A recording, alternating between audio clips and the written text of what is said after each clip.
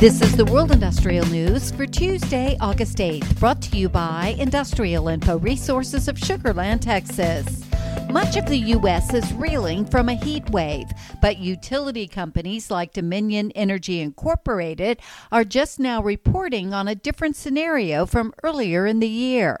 For most of the first 6 months of 2023, weather conditions were milder than expected, leading to weaker earnings for energy providers. But Dominion isn't backing down from plans to explore new avenues, including offshore wind and renewable natural gas. Industrial Info is tracking more than $18 billion worth of active and proposed projects from Dominion. U.S. liquefied natural gas exports are holding up after experiencing a half year's worth of issues from the closure of the Freeport terminal, though it remains to be seen if deliveries can keep up through the pivotal winter. Industrial Info Resources finds there are $27.5 billion worth of final investment decisions that are either upcoming or awaiting approval between now and 2024 in the U.S. LNG sector, which could represent something of a down payment on energy security.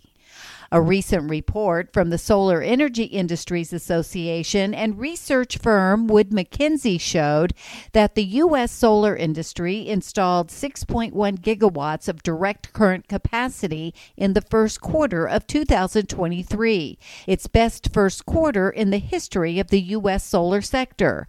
According to the report entitled U.S. Solar Market Insight, this represented a 47% increase over the same quarter in 2022. And Drax Group PLC has been granted the green light for a $643 million underground pump storage hydro plant in Scotland. Permission was granted by the Scottish government for the expansion project at the existing Crewhon Power Station in Argyll, a flexible pump storage facility within a hollowed-out mountain.